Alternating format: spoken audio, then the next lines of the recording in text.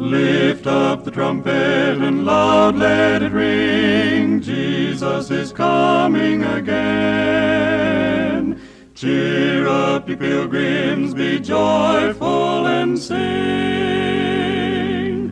Jesus is coming again.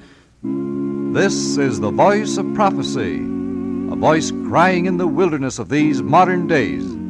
Prepare ye the way of the Lord. Coming again, Jesus is coming again. From our Voice of Prophecy studios in Los Angeles, California, we welcome you to this half hour of inspiration and music, transcribed with the King's Heralds, Delker, Brad Braley, and H.M.S. Richards, the Voice of Prophecy speaker. Do you happen to be one of those chronic worriers who try to carry the weight of the whole world on your shoulders? A sure solution is found in leaning on the everlasting arms. What a fellowship, what a joy divine, leaning on the everlasting arms. What a blessedness, what a peace is mine, leaning on the everlasting arms. Leaning, safe and secure from all alarms. Leaning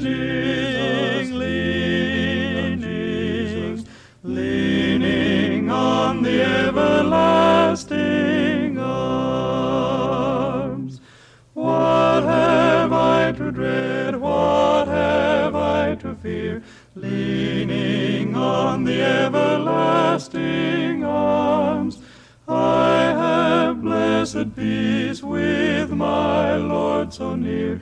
Leaning on the everlasting arms.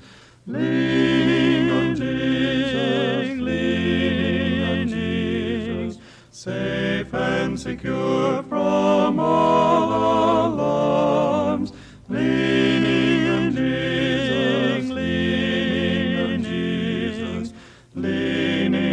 on the everlasting arms.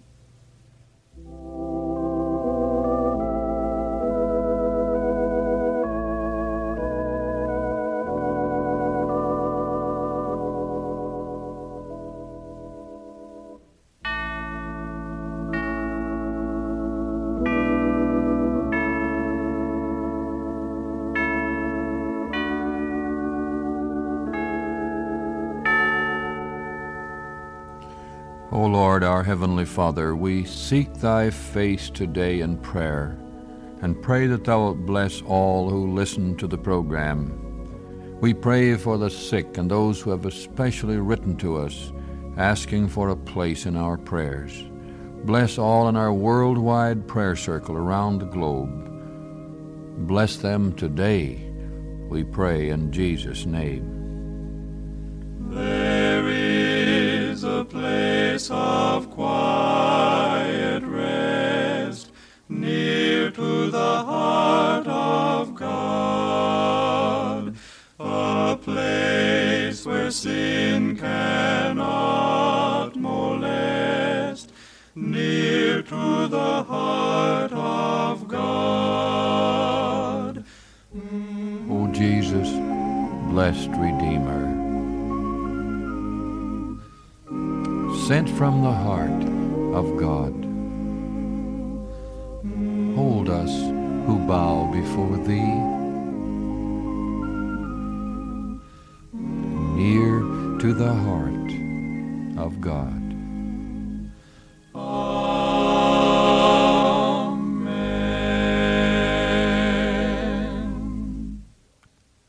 With Brad Braley at the organ, here's an old favorite. O Jesus, I have promised.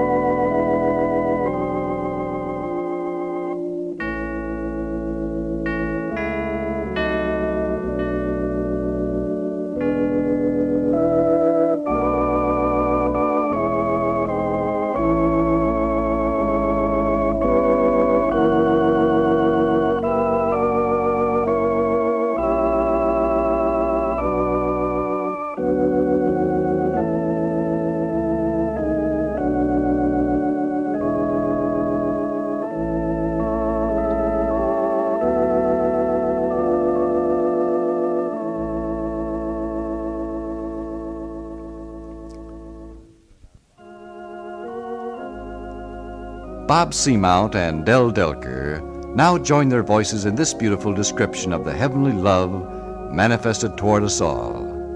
Love divine.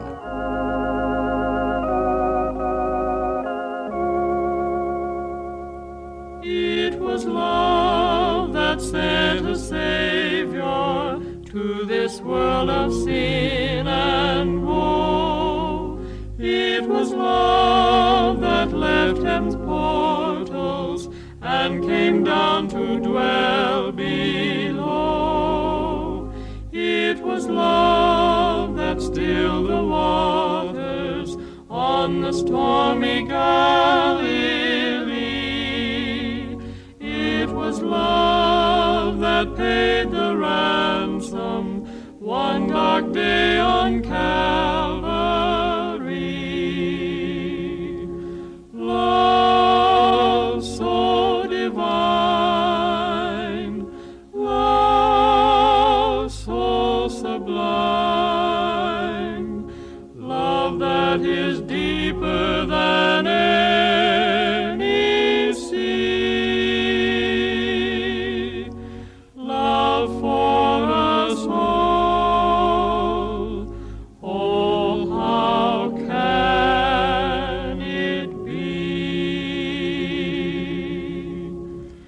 It is love that still is knocking at the hearts of sinful men. It is love that never tires, but that knocks and knocks again. It is love that solves the problems in this world of care and strife. It is love, the love of Jesus, that gives hope and peace and life. Love so divine, love so sublime, love that is deeper than any sea, love for us all. Oh, how can it be?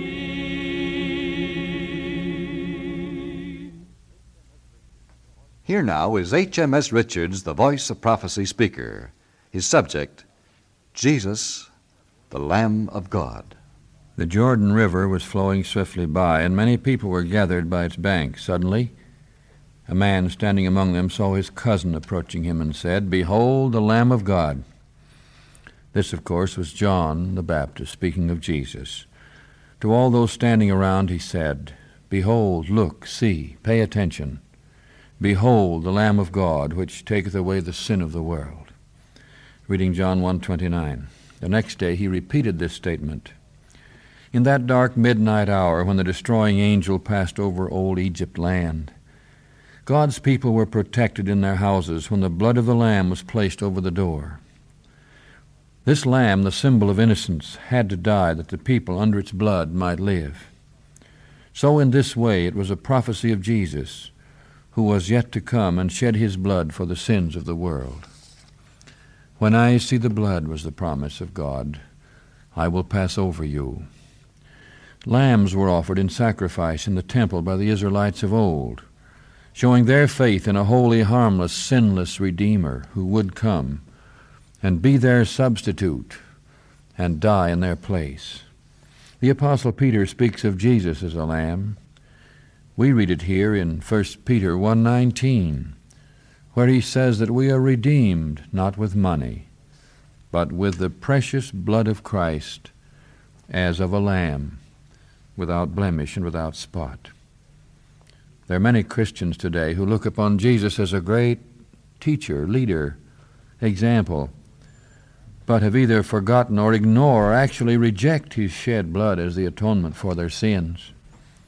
Some speak loudly of preaching Christ, but that's not enough.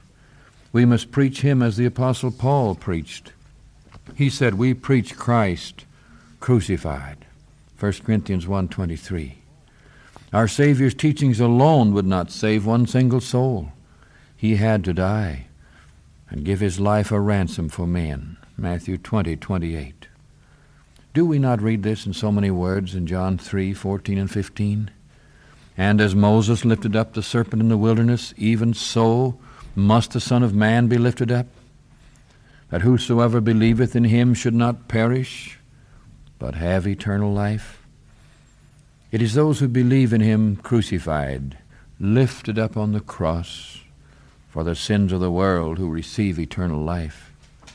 And what a startling picture is this. Our holy Savior symbolized as an innocent lamb, lifted up on the cross as Moses in the wilderness lifted up the serpent, the very symbol of sin itself. Why is this? It is because he was identified with our sins and took our place. We are sinners, but Jesus bore our sins, and God looked upon him, Jesus, who is holy, harmless, undefiled, and separate from sinners, Hebrews 7:26 tells us, as though he were sin itself. Is it not written in 2 Corinthians 5:21? He hath made him to be sin for us who knew no sin, that we might be made the righteousness of God in him. And as God cannot bear to behold sin, for it is repugnant to him as it was to Jesus, we see why in the great mystery of his passion he cried out, my God, why hast thou forsaken me? We can never know all the wonder and mystery of the cross, how it was possible for Christ to die for our sins according to the Scriptures, 1 Corinthians 15:3. It will be the science and the song of the redeemed through all the unending ages. No wonder the holy Apostle John ascribes glory and dominion forever and ever unto him that loved us and washed us from our sins in his own blood. Revelation 1:5. No wonder Dr. Isaac Watts, the hymn writer nearly 200 years ago, could sing of his own experience, that it was at the cross where I first saw the light, and the burden of my heart rolled away. It was there, by faith, I received my sight, and now I'm happy all the day.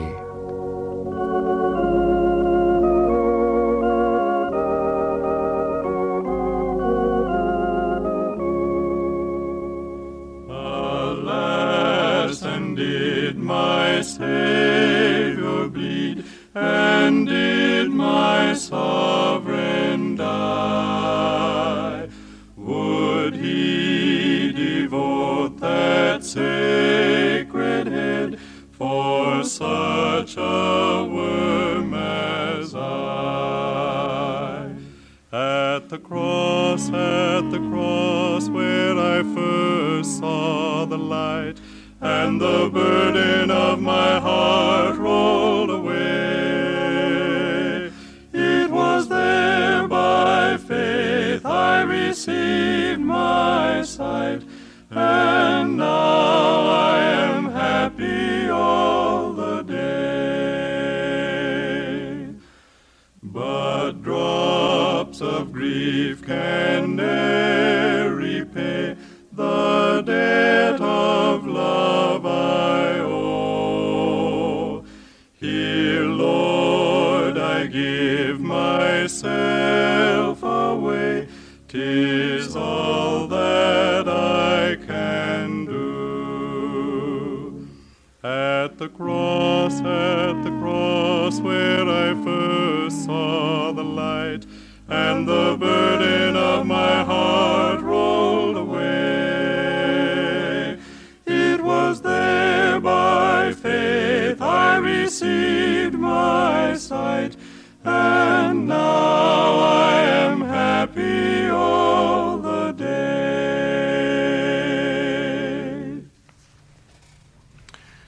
And that's the only way to be happy, God's way. The cross is God's answer to Earth's great problem. There are millions of unhappy people today, and they spend hundreds of millions of dollars trying to find happiness, but they never succeed. The sand and the gears of our civilization is not material but spiritual. The poison in the cup of human life is not chemical, it's sin. However, our modern culture may attempt to ignore it or deny it. How can an age be called scientific when men refuse to look at all the evidence to make an honest experiment? Jesus said, "The Son of Man came not to be ministered unto, but to minister and to give his life a ransom for many." That's Matthew 20:28. Why not take him at his word? Accept the ransom. Why condemn something or refuse something you've never tried? I'd heard about the experience of one of the so-called liberal ministers of England, who years ago found himself preaching culture without the cross. Only lately did I hear the full details. It was Dr. Charles Barry, gifted man, very popular with his congregation, who left the atoning, vicarious sacrifice of the cross out of his teaching, out of his life.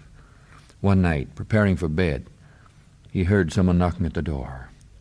A poor woman came and said, "My mother's dying. I want you to come and get her in."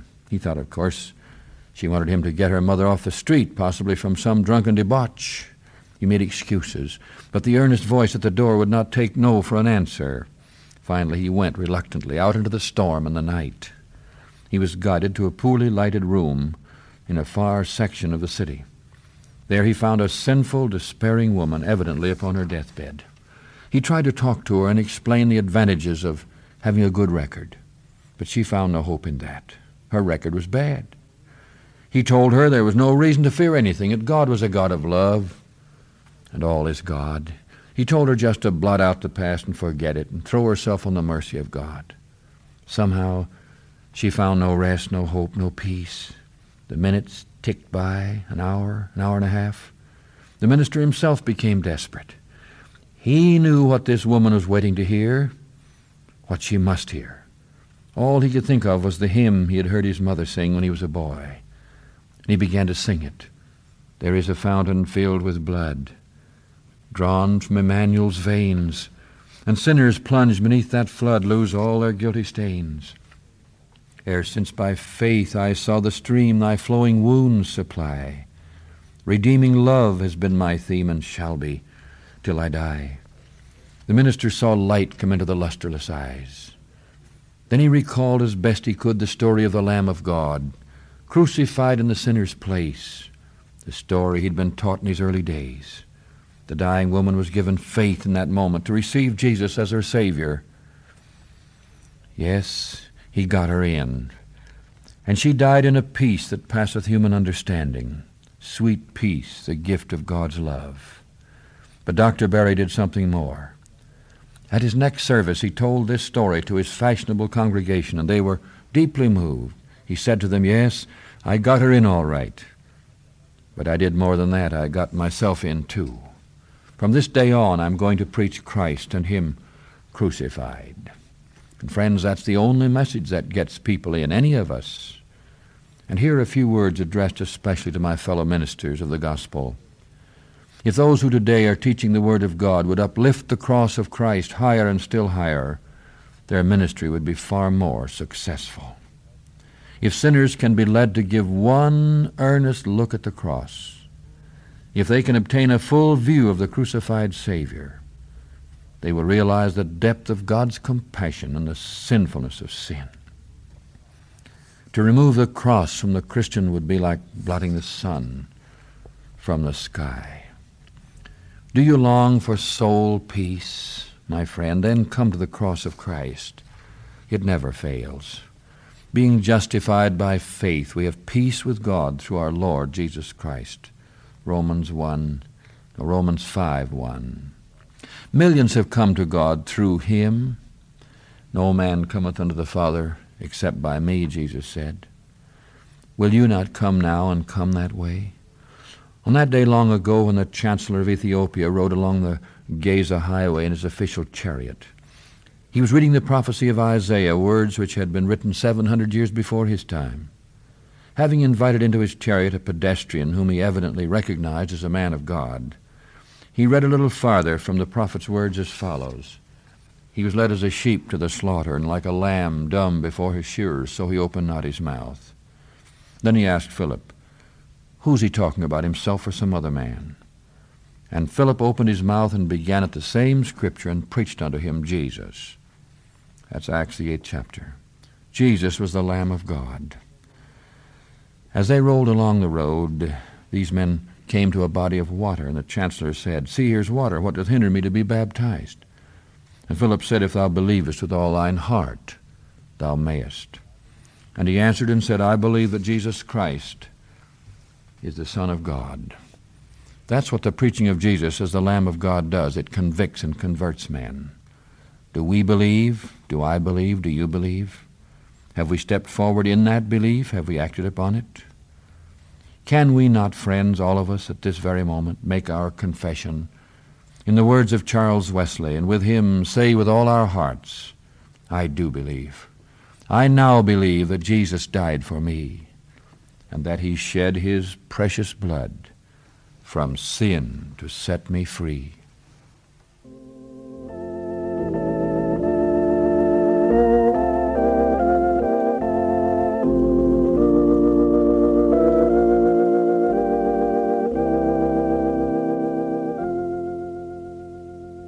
If you could see Christ standing here today, his thorn-crowned head and pierced hands could view, could see those eyes that beam with heaven's own light, and hear him say, "Beloved, 'twas for you."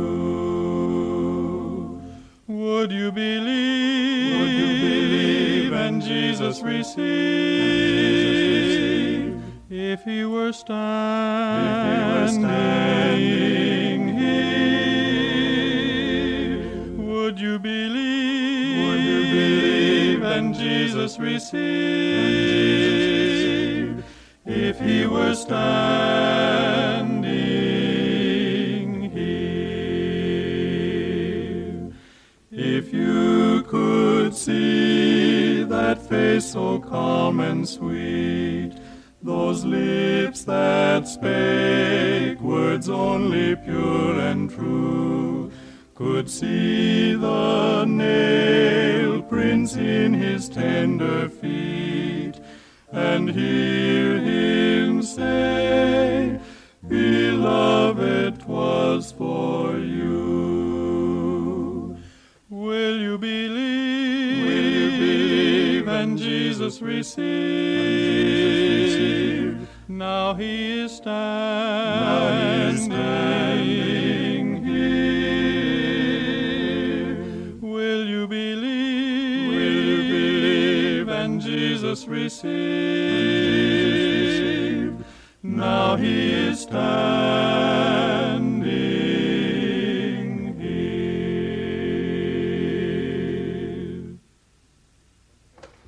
Once again, friend, we hope we have brought you spiritual encouragement today. May this program help you to keep looking up, ever going forward in faith. Have faith in God, in Christ eternal gain.